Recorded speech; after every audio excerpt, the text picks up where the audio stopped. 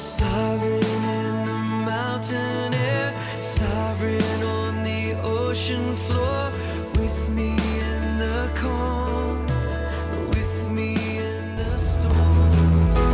Bless the Lord, oh my soul, oh my soul, worship His holy name.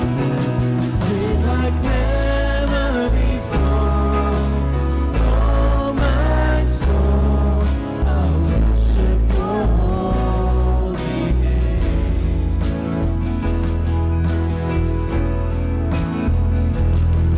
Oh, rich in love and You're slow to anger. Your name is great and Your heart is kind. For all Your goodness I will keep on singing. 10,000 reasons for my heart to find. Bless the Lord, oh my soul, oh my soul, worship His holy name. Sing like never before, oh my soul, I'll worship Your holy name.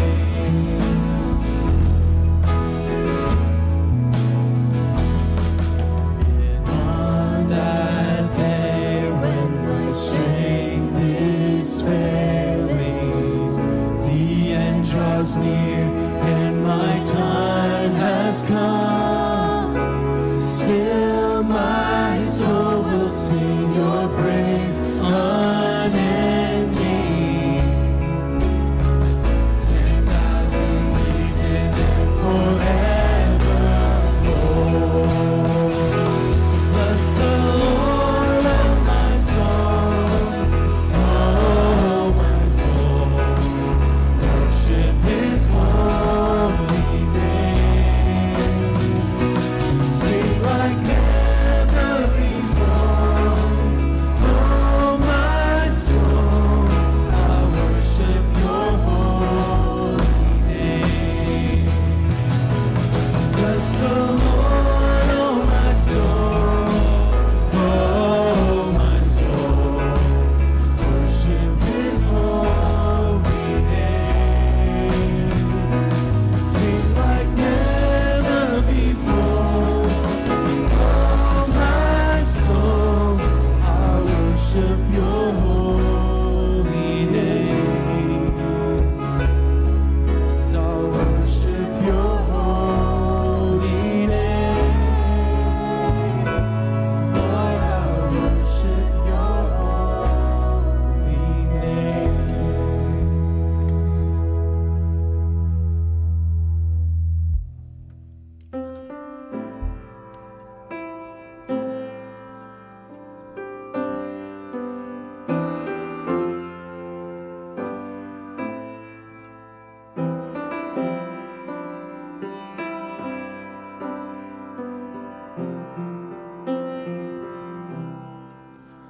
Though the nations rage, kingdoms rise and fall, there is still one King reigning over all. So I will not fear, for this truth remains, that my God is the Ancient of Days.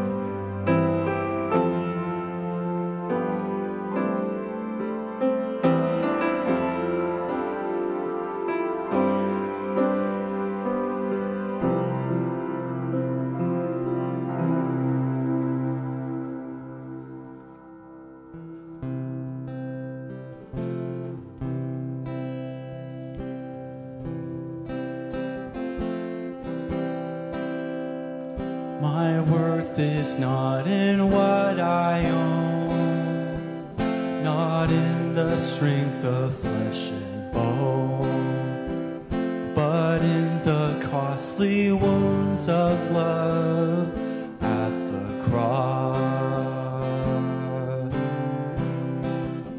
My worth is not in skill or name, in win or lose, in pride or shame, but in the blood of Christ that flowed at the cross.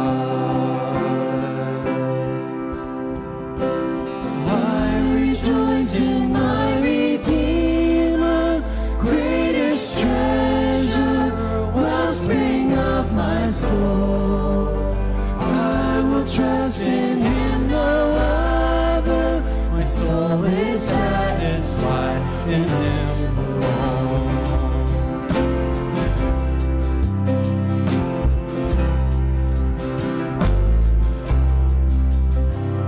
As summer flowers we fade and die, fame, youth, and beauty lie. But life eternal calls to us at the cross. I will not boast in wealth or might, or human wisdom's fleeting light, but I will boast in knowing Christ at the cross. I rejoice in my Redeemer, greatest treasure, wellspring of my soul. I will trust in him, no other. My soul is satisfied in him alone.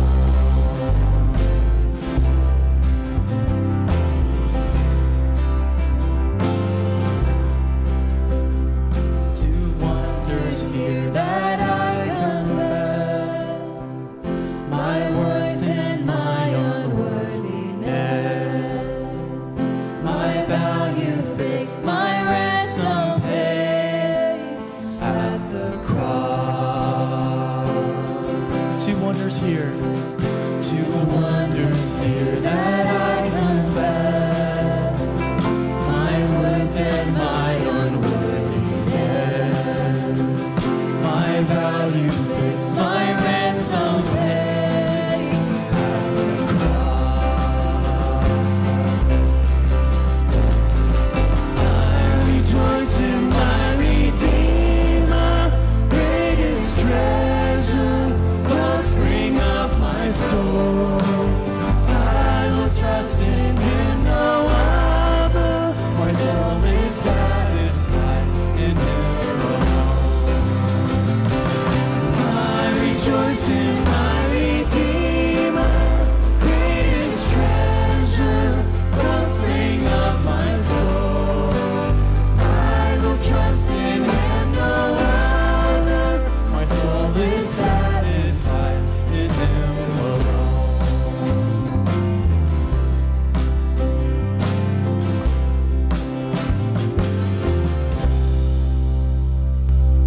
Will you remain standing with me this morning and as we read God's word? 2 Thessalonians chapter 1 through 4, if you'd like to follow along. And we remain standing in honor of God's word because it's inspired, inerrant, infallible, authoritative. It's his perfect word revealed for us.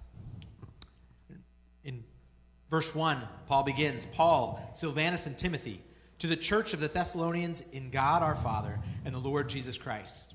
Grace to you and peace from God our Father and the Lord Jesus Christ. We ought always to give thanks to God for you, brothers, as is right, because your faith is growing abundantly, and the love of every one of you for one another is increasing. Therefore, we ourselves boast about you in the churches of God for your steadfastness and faith in all your persecutions and in the afflictions that you are enduring. You may be seated. This morning, as we go to the Lord in prayer, we'll remember Nathan and Kayla Perry. They're serving in Africa, and right now they're home on a furlough. So let's go before the Lord in prayer. Lord, we thank you. We thank you that we can come before you, a God who sees us, a God who knows us, a God who knows us perfectly. And this is amazing, Lord, that you know everything, that you've put a plan in place, and God, you know the end. And we thank you so much that we can trust in that confidence. We thank you so much that we can trust in your omniscience. God, when we think of your omniscience as well, it makes us vulnerable, because the truth is you, in knowing everything, know us perfectly. You know our sin. God, you know the motives of our heart. God, you know that even when we do good things, God, it comes from a mix of motives that aren't always pure. But God, you know this. God, we can't hide something from you. You know this, and yet you loved us and you saved us. And God, we thank you for Christ. We thank you that knowing exactly what it would take to save us, he went to the cross and purchased our salvation, redeemed us. And God, we thank you that as your word tells us, and as we have celebrated, that Christ didn't remain on the cross, didn't remain in the grave, but was resurrected, and he's alive.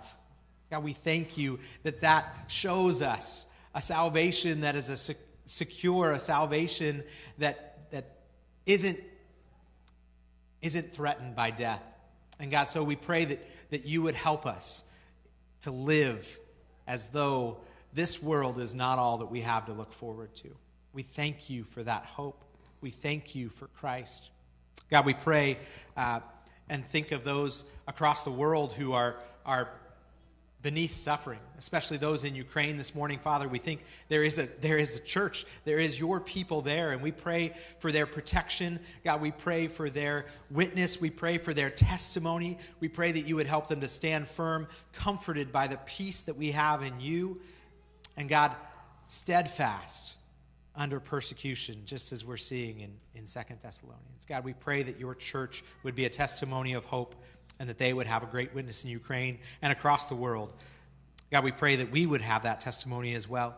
God, we pray that you would give us confidence that would demonstrate to the world that we don't fear or just live for what is now, but we have confidence in a Savior risen. God, we pray as well for the Perrys. We pray that their time at home would be refreshing in preparing for work. We pray that their connections would continue and that you would increase their ministry. Lord, this service, we desire to, in our singing, in our listening to your word, that our hearts be drawn to you. Lord, you can do that work. We trust that. You know exactly what needs to be done here this morning, and we have confidence in you. We pray all these things in Jesus' name. Amen.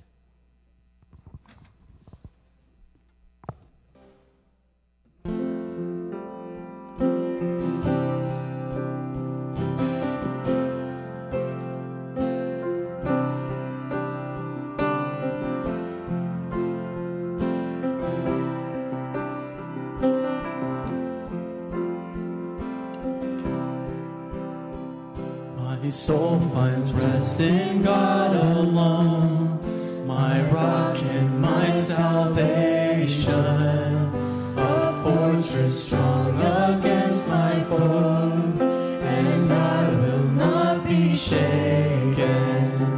Though lips may bless and hearts may curse, and eyes like arrows piercing, I'll fix my heart on righteousness. I'll look to him who hears me. Oh, praise him, hallelujah, my delight and my reward, everlasting, never failing, my Redeemer, my God. Find rest, my soul, in God alone.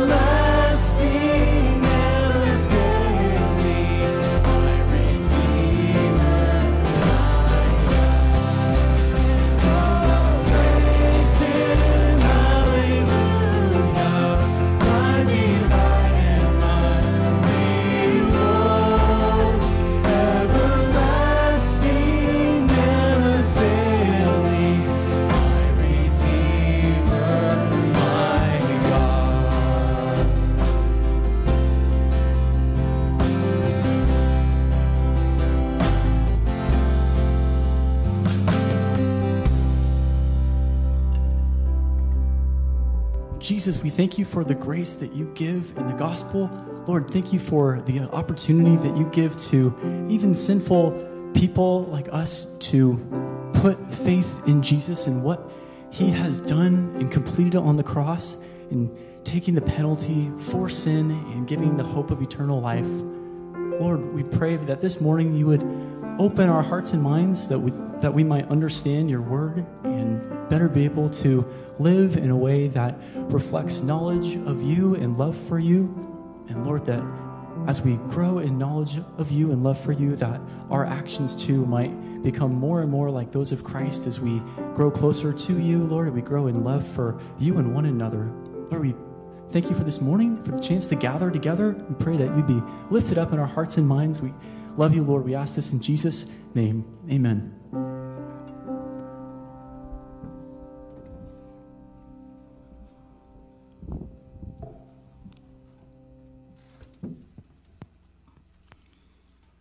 Today we begin a verse-by-verse exposition of 2 Thessalonians, a very underrated, underappreciated New Testament letter, a small book with a big message. 1 Thessalonians was about urgently loving in light of Christ's imminent return, and 2 Thessalonians is about remaining steadfast until Christ returns. The first thing I want to do as we begin is read all of 2 Thessalonians, all 3 chapters, and then take a closer look at the first 4 verses of chapter 1. So this is the Word of God. Chapter 1. Paul, Silvanus, and Timothy, to the church of the Thessalonians in God our Father and the Lord Jesus Christ. Grace to you and peace from God our Father and the Lord Jesus Christ.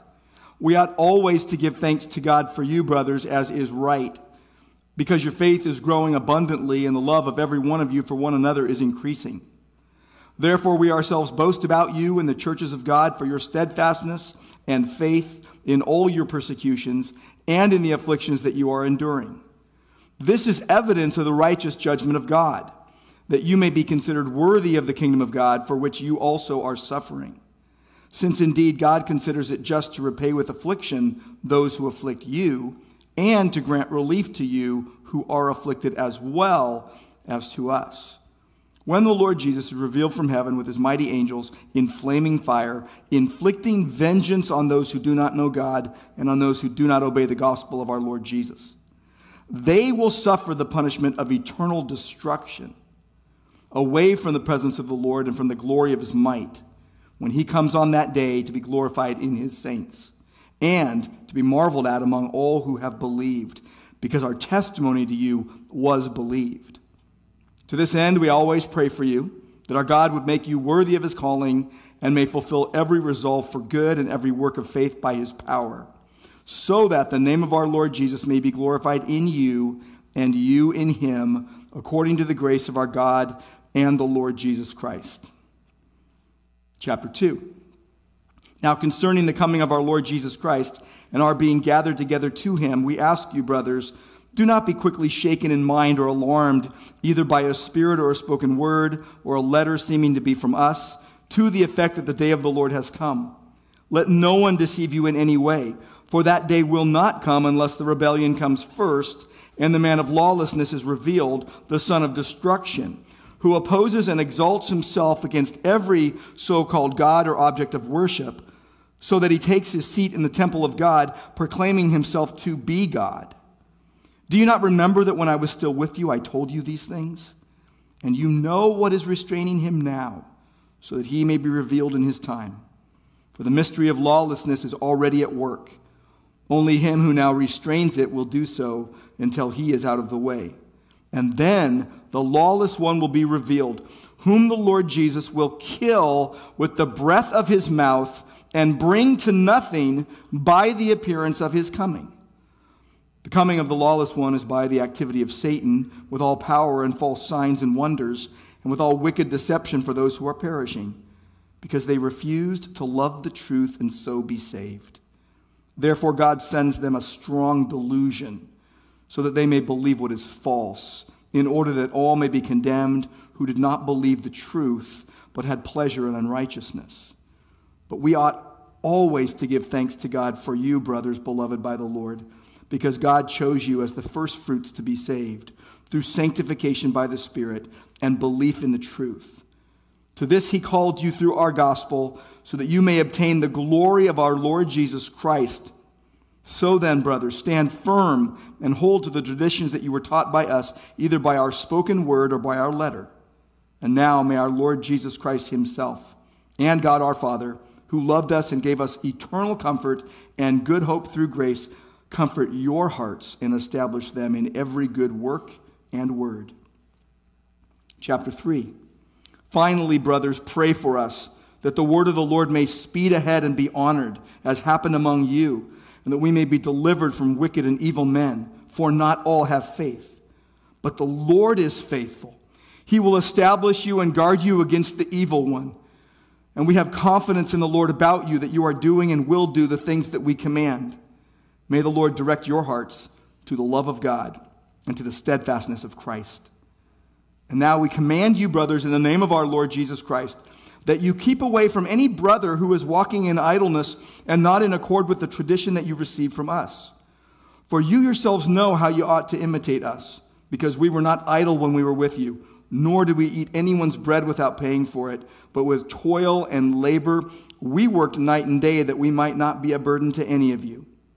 It was not because we do not have that right, but to give you in ourselves an example to imitate. For even when we were with you, we would give you this command: if anyone is not willing to work, let him not eat.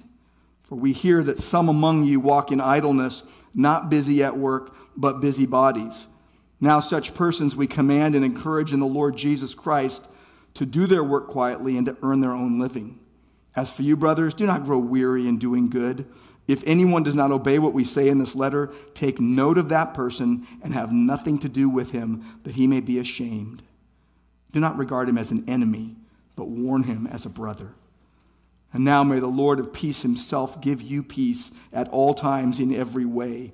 The Lord be with you all. I, Paul, write this greeting with my own hand. This is the sign of genuineness in every letter of mine. It is the way I write. The grace of our Lord Jesus Christ be with you all. Lord, we praise you for your perfect word. And we pray that you would open our eyes, that we would see wonderful things in it today. And we pray in Jesus' name. Amen. So God intends for those in Christ to experience progress in the faith. And that progress comes through pain. And it's all to glorify himself. We know that Jesus Christ is history's goal. God named himself the God of Abraham, Isaac, and Jacob. That he chose Israel to be his covenant people out of all the nations. That he was preparing them for 2,000 some years to fulfill his promise to Abraham in sending a Messiah for them. We know that Christ appeared. Augustus was Roman emperor at the time. Jesus suffered under Pontius Pilate. He was crucified. He died. He was buried. He rose on the third day. We know that Jesus sent his Spirit, and now he has been sending his people for 2,000 some years with the gospel to the ends of the earth. And he is gathering his elect. He is preparing his bride. We know that the gospel will go to the ends of the earth as a testimony to all nations, and then the end will come. And Christ will return in glory, and he will reign. We know this. And yet there are people with no biblical compass. There are people with no hope, without God in the world, who explain the world in drastically different terms.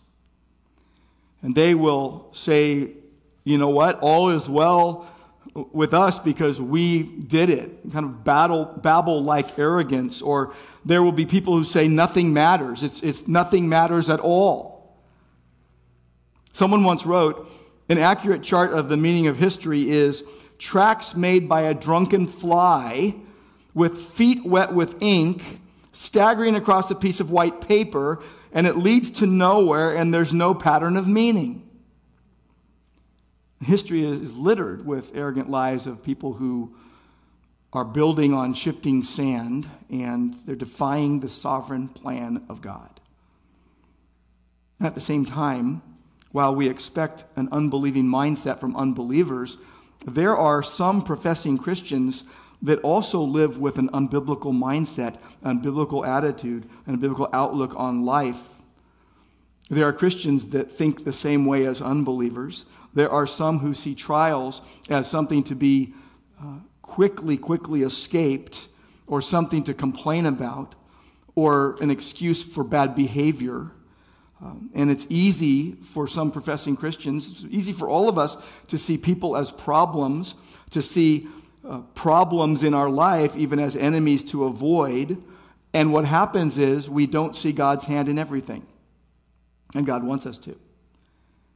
The sovereign God is in charge, and there is a linear plan that leads to the grand finale of the return of the King and the judgment, the resurrection, the kingdom. And this is the stream from which 2 Thessalonians flows.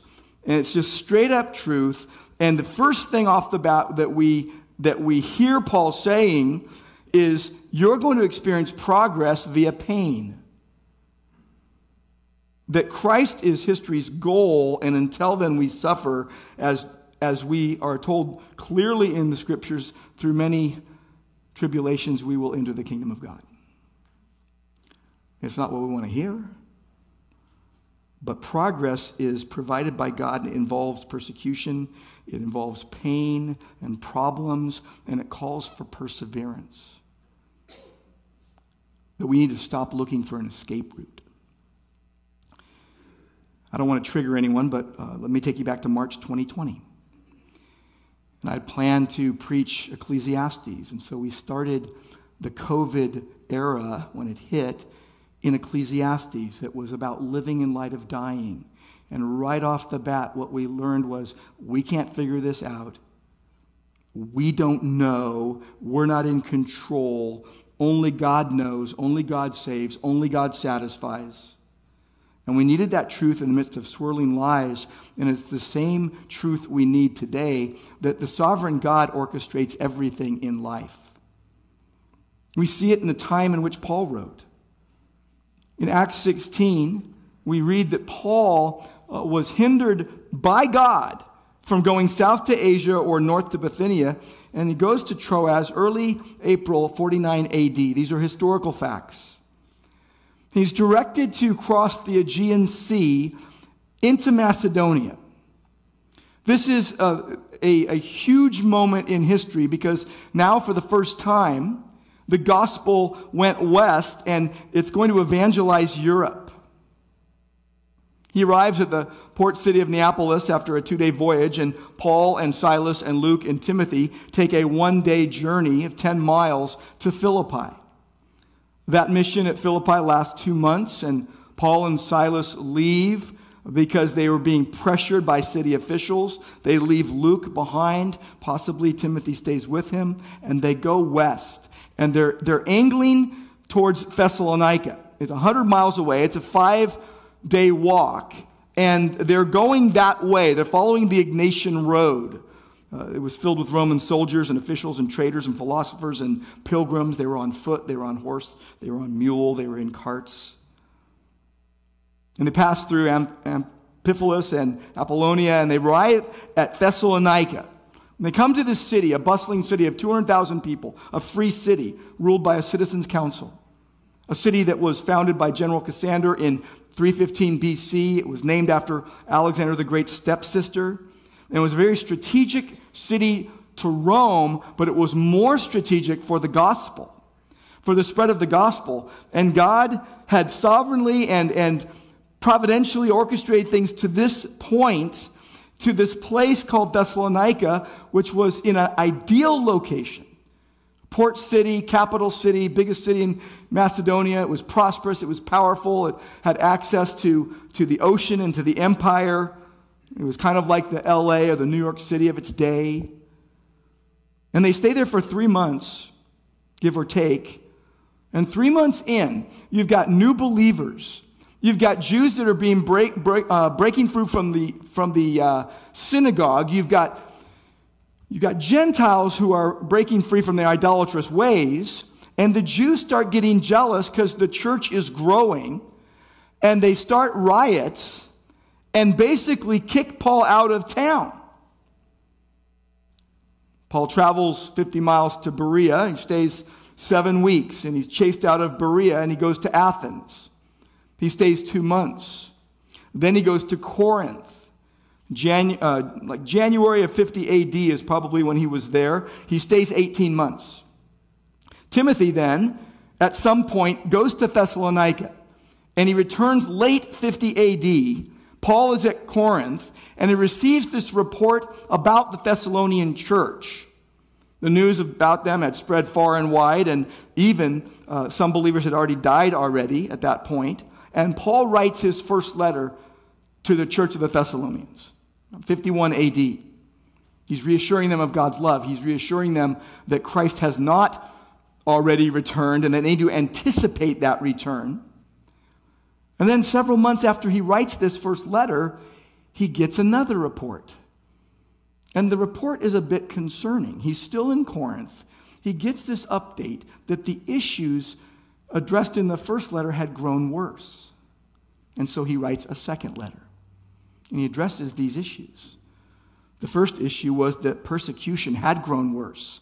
And there are some in the church that are starting to despair.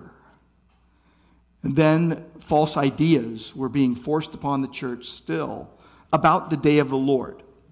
This is why, as what I just read, he says, don't let anyone deceive you into thinking that the day of the Lord has already happened. And then a third issue, and it's about Christ's return, but it's an interesting development. It's that there were people in the church that said, well, if Jesus is coming back so soon, I don't need to work. I don't need to do what I'm called to do. And so like a good friend, if you have a good friend, they will tell you the truth. A good friend will not just tell you what you want to hear. A good friend will not just tell you what won't upset you. A good friend will tell you the truth. And so Paul tells them the truth. And he helps the church fight really against three kinds of troublemakers. Against these persecutors, against peddlers of falsehood, and against people unwilling to work.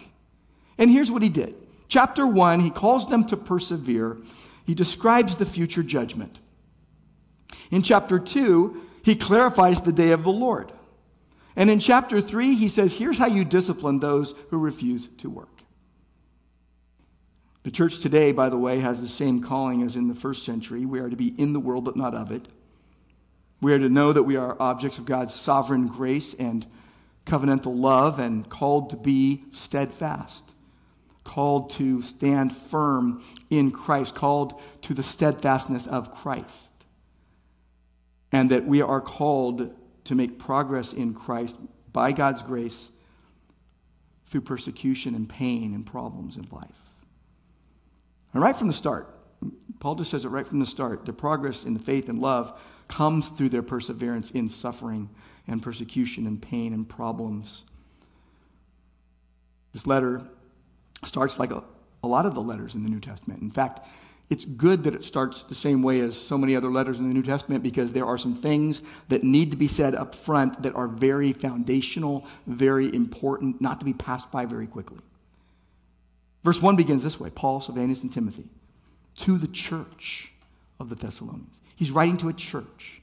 He's writing to a group of people, men and women and boys and girls of all ages, all situations in life, that are gathered as the church. They've been reborn. They've got a new life. They've been transformed by the gospel. It's a church filled with Christians of all ages and situations, and some would be strong, some would be wavering, everything in between, and there'd be a smattering of others that maybe people didn't know if they were a believer or not, or they clearly said they weren't a believer. He says, I'm writing to the church of the Thessalonians in God our Father and the Lord Jesus Christ. Kept in God the Father and our Lord Jesus Christ. Verse 2, he says, grace to you and peace from God our Father and the Lord Jesus Christ. I love the fact that there's this phrase, God our Father and the Lord Jesus Christ, 2 times in a row. And it's almost identical to the first letter, except that he says God our Father. He's the Father of Christians. And he points out 2 persons of the Trinity, the Father and the Son. And he's saying God is the source of grace and peace. And he puts Jesus right next to the Father because Jesus is absolute deity. He is the co-author of grace, unmerited favor. He is the co-author of peace, this harmonious relationship with God. And I love the fact that Paul says essentially the same thing. I love the fact that Paul is essentially on repeat. It's like when your kids are learning to talk and you say something and they want you to say it again. It's like when you go to a restaurant that you like and you eat the same meal each time because you love it so much. Some things are just too good not to repeat. I go to some restaurants and they look at me and they're like, you'll have and they just tell me what I'm going to have because I'm like, yes, of course, it's the best. On repeat. Some things are so good they must repeat. And so like your favorite dish, what you need to do is relish the repeatable gospel glories that we know in Christ. Grace to you and peace from God our Father and the Lord Jesus Christ. The Bible is about Jesus. You want to know what the Bible is about? It's about Jesus. The Old Testament predicted Jesus. The New Testament reveals Jesus. The Bible is about Jesus. Jesus is the gospel. The Old Testament predicted him. The New Testament reveals him. Acts preached him. The epistles explained him. Revelation expects him. Jesus rehearse these repeatable gospel glories. Relish the truth that Colossians 1 says that he, God, delivered us from the domain of darkness, saved us, rescued us, and transferred us, put us in another realm, transferred us to the kingdom of his beloved Son, the kingdom of Jesus, the reign of Christ, in whom we have redemption, the forgiveness of our sins. We have forgiveness in Christ. A Christian has forgiveness in Christ. You know, when you start forgetting that you have forgiveness in Christ, what you find is you don't know how to forgive people.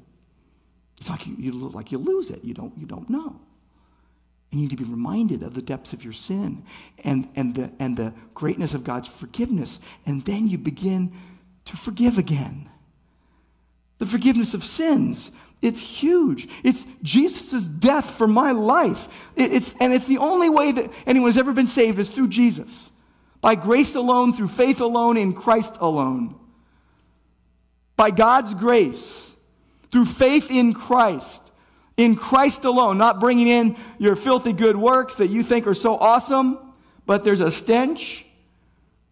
There's forgiveness in Christ. Do you have it? Do you know it? Do you relish it? Are you rejoicing in it? Forgiveness in Christ. Grace and peace from God our Father and the Lord Jesus Christ. The entire basis and foundation of any growth that might happen is Jesus Christ. And the progress in faith and love is now going to be commended. In fact, what he's saying is, you are a healthy church. By the way, if someone is self-professed healthy, you always kind of want to have a little question mark. Like, we should not be going around saying, we are a healthy church. Like when you go to the doctor and you're like, hey, doc, I'm here for my annual checkup. By the way, you don't really need to check much because I'm healthy. I feel great. He does some checking. He says, well, you're filled with tumors. You're going to die in a week. But I feel great. He's going to tell them they're healthy. They probably would have gone, are you sure? He's like, oh, God is doing something in you and among you that is only from him. Here's what he says in verse 3. We ought always to give thanks to God for you, brothers and sisters, brethren. So Paul begins by giving thanks to God. He's not thanking them, like, hey, great job. He's thanking God for their progress. And he uses a word that's not found anywhere else in the Bible except in chapter 2 of this letter. So twice in the Bible, that's it. And the word is ought. We ought. It's a strong word, and it means you're obligated. It means, what he's saying is that I have a duty to God, to give thanks to God. That I'm obligated to express gratitude to God for what God has done. It's my duty to God. The Greek indicates an exclusive personal responsibility on the part of every believer. We owe it to God, is what Paul is saying. We owe it to God. We are indebted to God to give thanks to him. And he says, as is right It's fitting. It is proper. It is rightly so. It's another reason to give thanks. It's fitting. The idea is credit where credit is due. Give the credit where it is due. That every time they recall the progress of these believers, they're going to give thanks to God. It's like the clock that you have that chimes on the hour and the half hour. We had one of those at our house. We still have it. We never wind it because the kids are like, it's frightening in the middle of the night to hear these things. I'm like, you're grown. What are you talking about? They're like, it's just don't wind the clock. It's like a clock that chimes on the hour, on the half hour. Every recollection of progress, give thanks to God. It's an obligation. We owe it to God. Give credit where it's due. And here's why he's giving thanks. Still verse 3, because your faith is growing abundantly. What that means is greatly enlarged, growing over and beyond. Have you ever used that spray stuff that you spray in a gap in one of your walls? And you spray it in, and it just kind of puffs up. I did that once in our kitchen, and for weeks I was like trying to get that stuff down to where I could put drywall on it. The stuff just enlarges, grows over and beyond. Well, here, the meaning is even intensified and magnified, and it pictures faith as a growing tree. Like you think of we've got 4 fig trees at our house, and they grow expansively. He says, your faith is growing abundantly, like a growing tree.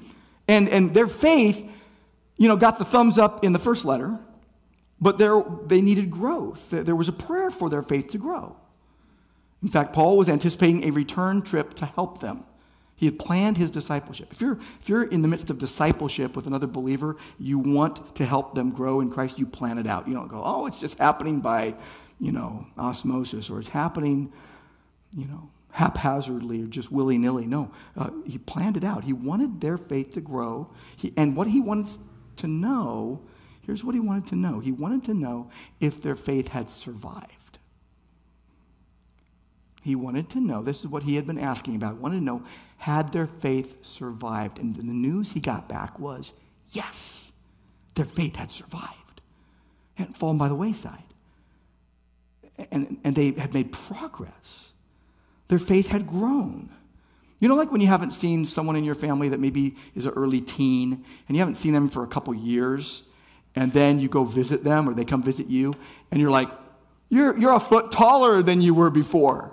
Wow, you've grown. This is like Paul saying, you guys have grown like 5 inches spiritually. Wow, you've grown. And not only that, your faith has grown, but your love, the love of every one of you for one another in the aggregate here, is increasing. It's expanding. It's growing greater. It's like a flood, a good one that irrigates the land. Their love had to grow. Their love needed to grow. It was, again, it got the thumbs up in the first letter, but it was prayed for that their love would increase and abound. And what Paul's saying is, wow, it worked. God answered our prayers. I'm rejoicing in your progress. You have love that is expanding greater, like a flood irrigating the land in the most blessing of ways, and your love is real. Real Christ-like love is not an emotional reaction because you like someone. In fact, Jesus called that out and said, if you just love those who love you, or you like those who, you're just like the unbelievers. Everybody does that. True biblical love is not an emotional reaction due to you liking someone or having an affinity with them. The choice to love is traced to your will. Like you want to love them even though it's not always easy. Just like people love you even though you're not easy to love. And it's based on God's love for us, his determining love for us, that God determines. For all the elect, God determines before the foundation of the world. He determined to set his love on you regardless of the situation and the condition that you would be in the moment that you realize that. And when you hear the gospel and believe, and God had determined to set his love upon you regardless of your lovability quotient or how lovely or lovable you were. And that's the kind of love that needs to be mirrored in the church, where you don't pick and choose and say, well, I only love them because I like them, and I only love them because they're so likable and we have such an affinity, but there's this other group of people that I'm just going to avoid the whole time. He's saying your love for one another is just overflowing the banks. And it's mirroring the love of God, because where Christ-like love exists, there is self-sacrifice, where you go the extra mile and you do more. They had done this. This is how they had lived. This is the labor of love. The first letter had talked about a labor of love. That idea is spiritual service where you weary yourself with hard work to love someone and you spend for them. You're not like the stingy person that says, I don't have enough money for you. No, you say in terms of love, I'm going to keep loving because the well from which I am drawing from is not my own, but it's the unfathomable well of the love of God in Christ. And God supplies all that I need, that God is loving you through me. And so this labor of love is this intense effort to help others through loving them. It's this intense devotion to spread the gospel despite intense persecution. Because faith and love sum up the whole Christian life, and you know what it's fed by? The Word. This church had welcomed the Word. In 1 Thessalonians 2:13, you received it for what it really is, not the word of man, but the word of God that does its work in you who believe. The Word, by the Spirit, made them a loving group of people. They welcomed the Word. This is what we need to do. I mean, who wants to be like them? One person, thank you. One person in first hour raised their hand. I'm like, who wants to be like this church? Welcome the Word of God. Why? Because the Word of God saves you, and the Word of God sanctifies you, and the Word of God strengthens you, and trains you, and grows you, and guides you, and counsels you, and revives you, and restores you, and rewards you, and rejoices your heart as it richly dwells within you. It judges you. It warns you. It frees you. It protects you. It makes you wise. I can go on and on. It moves you to live differently. The kingdom living is different than worldly living. The reign of Christ in your life is dramatically different than the ruinous nature of the world. And your relationships change when you grasp that gospel truth. Thomas Kelly, in a Testament of Devotion, said this: when we are drowned in the overwhelming sea of the love of God, we find ourselves in a new relation to our fellows. A new kind of life-sharing and love have arisen, of which we had only dim hints before. Bonds of love which knit together the early Christians, the warp and woof of the kingdom of God. This church that Paul is writing to was experiencing that.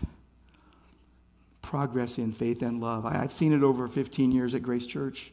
We grow in pockets, we grow in seasons, we grow and we go, we ebb and flow, and it's just God is always at work in his people. And so Paul is thankful for the church. Thankful for God's work in the church. Because it's interesting, every Christian needs to learn to love a local church, not the idea that is the local church, but every Christian needs to love a local church and look beyond the annoyances as others do with you. Think about it. With all the idiosyncrasies of the local church, with all the personal quirks, with all the weird ways of doing things and things you like or things you don't like, and you got to think this. This has got to be the biggest thought you have as you learn to love this local church. The biggest thought needs to be, Jesus brought us together. Jesus brought us together. for such a time as this. We are his. And sometimes we're a crazy family. Yet we're his family. Like he chose us. He joined us together. That's the most important truth about us. So that we need to consistently express our gratitude to God for what Christ has done. And we are living sacrifices because of the grace of God in the gospel. This is what Paul is saying. He's saying, we thank God because your faith is growing like a luxuriant tree, roots deep and branches wide, and your love is increasing like water irrigating thirsty fields. It's overflowing to bless. Because when your life is immersed in God, by faith, you are drenched in his love, and you make progress in the faith. And the way the progress comes about is through pain. He says in verse 4, therefore we boast. You know, we're not supposed to boast, right? He says, we ourselves boast about you. They're not boasting about themselves. They're they're speaking proudly about this church to other churches. Have you heard about the Thessalonians? They're on point. Have you learned about the Thessalonians? They, by the grace of God, you know some of them. They're kind of messed up, aren't they? Jesus has a hold of them, and things are happening.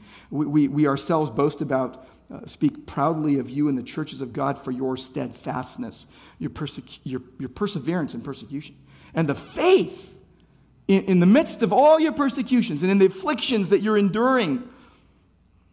Even when there's some in the church that felt like failures because of their failures, and they felt inferior. Maybe you feel like this, like I failed too much, I feel inferior. I'm not that. Maybe, everyone else will kind of pull me up because I'm way down at the bottom of the class. Paul encourages the discouraged, and he says to the aggregate church, your progress is great. We boast about you. Other churches have heard. They want to imitate you. Anyone who hears things like that about themselves says, really? Are you sure you didn't get the wrong, report? Are you sure it wasn't from the Philippians or Colossians? Are you sure about that? Nobody who could be described like this says, you finally figured it out. We are number one. We are the champions. No. You're like, no, you know what? There's the only way we can remain steadfast is because Christ carries us. We persevere. We patiently endure. We remain under. That word steadfast means to remain under, to wait, not to run, to bear up under difficulty, to not be resigned to, well, this is just the way it is, but to have a blazing hope for the future such that makes you want to stay. That you're not just grimly waiting for the outcome or just, hoping for daylight. I remember once I was on a backpack trip with some friends in Mammoth, and I got this horrendous mountain headache. And it was like a steel pole was through my head, and I was just walking around with that. And then I couldn't sleep the whole night, and all I was doing was just hoping for daybreak. That's not what we're talking about here. What we're talking about here is a radiant hope. It's ablaze with the glory of Christ. And while every Christian lives with daily pressures, with daily problems, with daily pain and persecution even, and when you have all your bad days at work and your marriage doesn't seem to be working out and you've got the insult from friends and you've got kids that are misbehaving and there are Christians who have threats to be killed, there's a steadfastness where you bear up because you know a day is coming where all will be made right. Steadfast and also endurance. Endurance is a visible fruit of faith. Endurance is a very aggressive and courageous Christian quality, and it's you don't have self-pity when you're going through the hard times. You endure, and you don't tell everyone you're doing it. You don't walk around and say, oh, it's so bad. You don't lie, but there's a visible, aggressive, courageous fruit that comes out of your life, and you endure. It's like running a race, and you keep going. They endured in their faith, the faithfulness and fidelity and a tenacious loyalty to Christ in spite of fierce adversity. That they were an example to others, and their faith remained strong in suffering, so others could say, wow, I might make it too. Because that wave of persecution was coming at them as well. All by God's grace. In persecution, in trials. Persecution is where you suffer for your faith in Christ. That's what persecution is. It's a special word for persecution inflicted by enemies of the gospel upon a believer.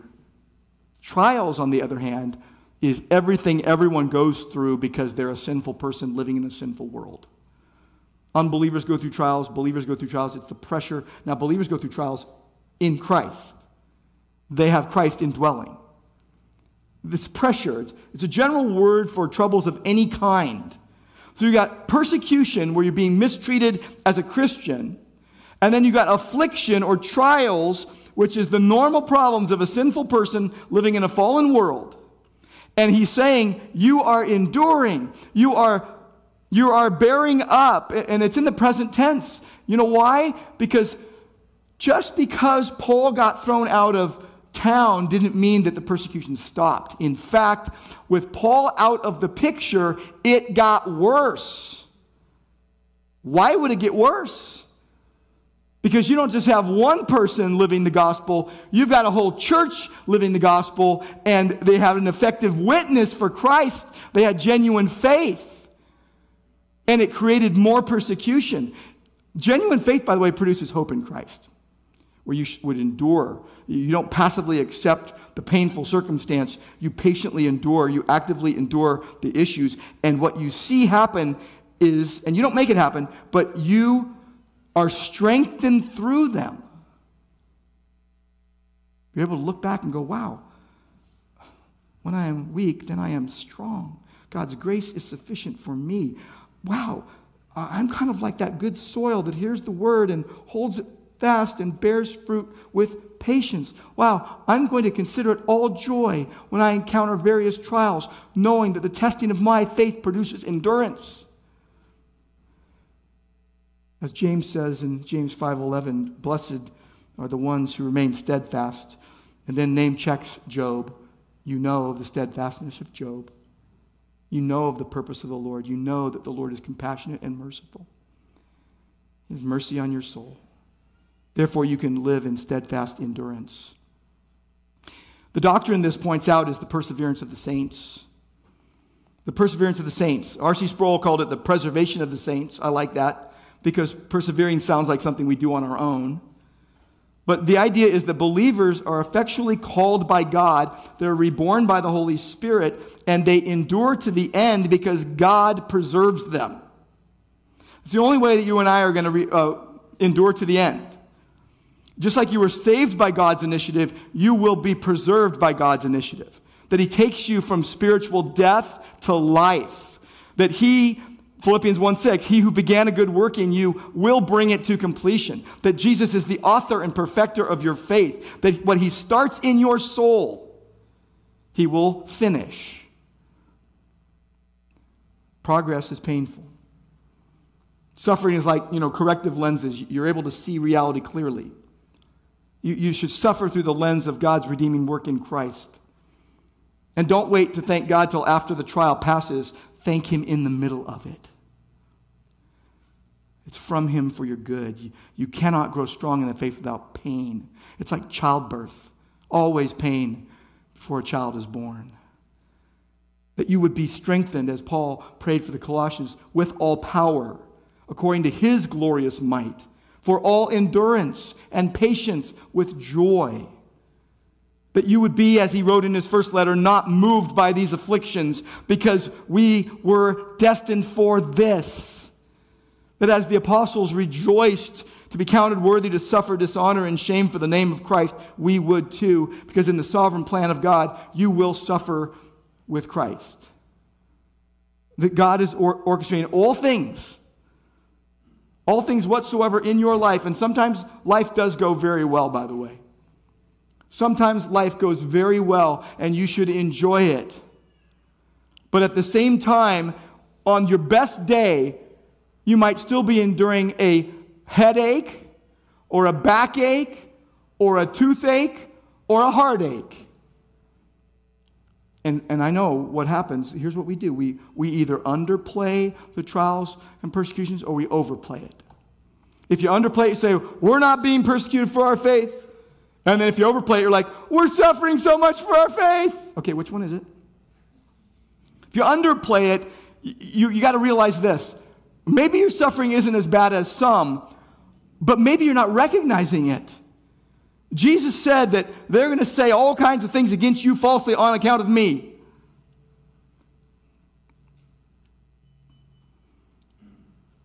If you overplay it, you're going to see everything as persecution because you're self-absorbed. And by the way, many people bring trouble upon themselves because of their bad behavior. Peter said it well. Don't, by any means, suffer as an evildoer. You got to understand how God works. Pain is spiritual fertilizer for your soul.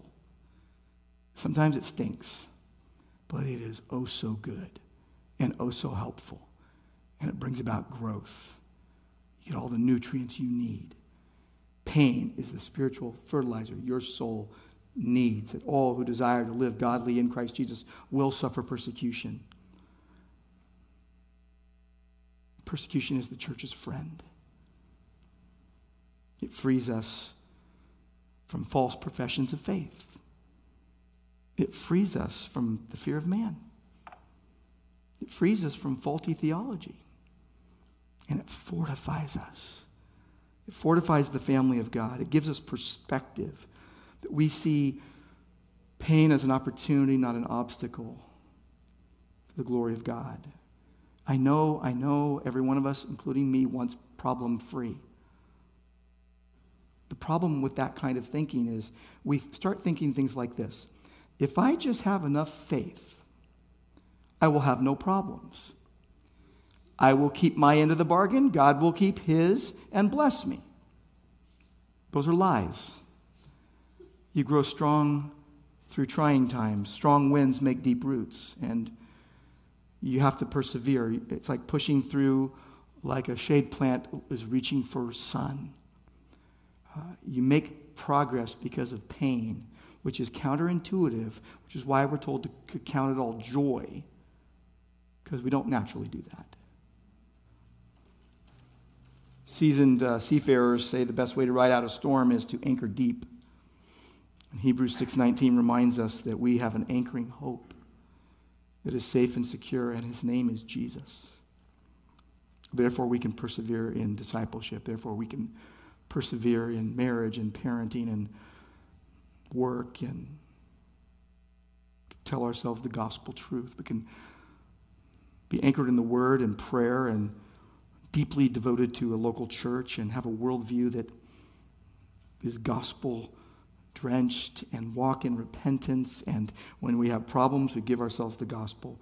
And when there's plenty, we savor the gospel. And when there's pain, we apply the gospel. In The Problem of Pain, C.S. Lewis wrote that pain insists on being attended to. The God shouts in our pain because it is his megaphone to rouse a deaf world. God uses pain to wake you up. It's like an alarm. That you would continue in the faith, stable and steadfast, and not shifting from the hope of the gospel that you've heard. You would have confidence regarding the future, and it would brace you to face opposition while continuing the gospel. Grace to endure. Progress via pain. That's the way to health. Remain steadfast. Amy Carmichael was a missionary in India that rescued girls that were trafficked in slavery and mistreated horribly and experienced shame because of what happened in these Hindu temples. And she took a group of rescued girls to a goldsmith once, and he was refining gold. And what he would do is he would keep dropping lumps of gold into the fire. Then he would take some tongs and he would lift the gold out and then let it cool off and look at it and then put it back in the fire. And then he would make the fire hotter. And he would do the same thing over and over again. And the reason why is because the gold was being progressively refined and purified. And the goldsmith said, when I can see my face in it, then I know it's pure. Well, there's the riptide pull of the world for you right now. And the flesh and the devil are strong, but Jesus is stronger. And he has ordained the pain that you are going through right now to make you stronger because he delights to develop you like Christ. And God is putting you through suffering to purify you, to strengthen you, to trust him in his process. This is what happened in this church of the Thessalonians. This is what happens in this church, Grace Church, to make us like Christ. When God sees his image reflected in you, that sanctification is becoming reality. As Job said, when he has tried me, I will come forth as gold. Lord, we thank you. We praise you that this is all because of your initiation and your intention and your great, great gospel plan that you intend for us to experience progress, even via pain.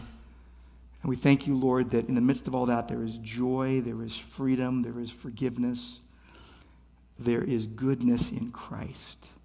We praise you. We thank you. In Jesus' name, amen. Amen. Please stand if you're able as we close singing together.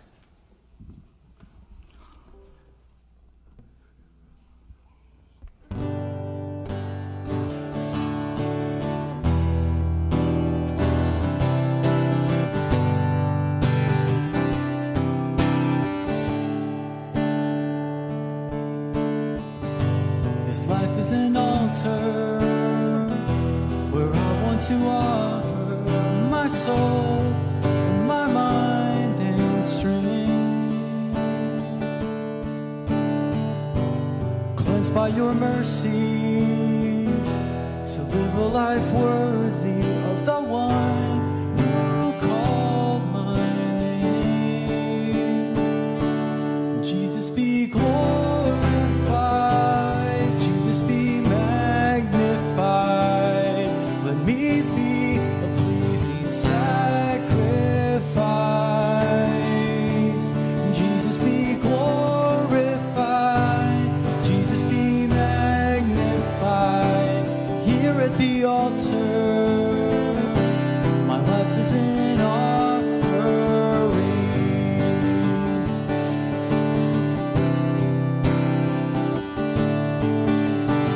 How could I not love you? Me up from death to life. Your spirit is in me, in your glory. Oh, what joy as I live my life. Jesus be glorified, Jesus be magnified. Let me be sacrifice. Jesus be glorified, Jesus be magnified. Here at the altar, my life is an offering.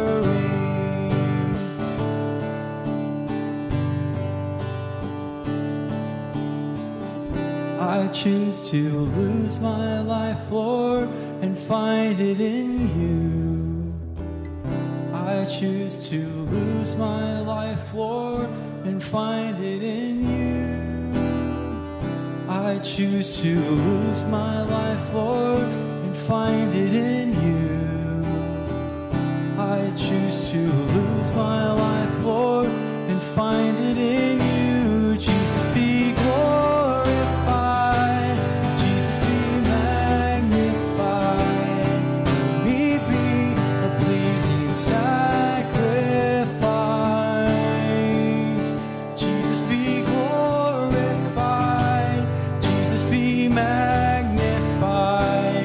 Here at the altar, altar. My life is an offering.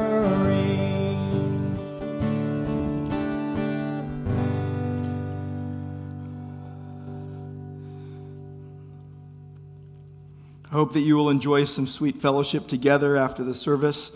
Thank you for joining us in person. Also, I know we have people in France that are watching right now, as well as other places around the world. So praise God for friends that we are bonded with in Christian love.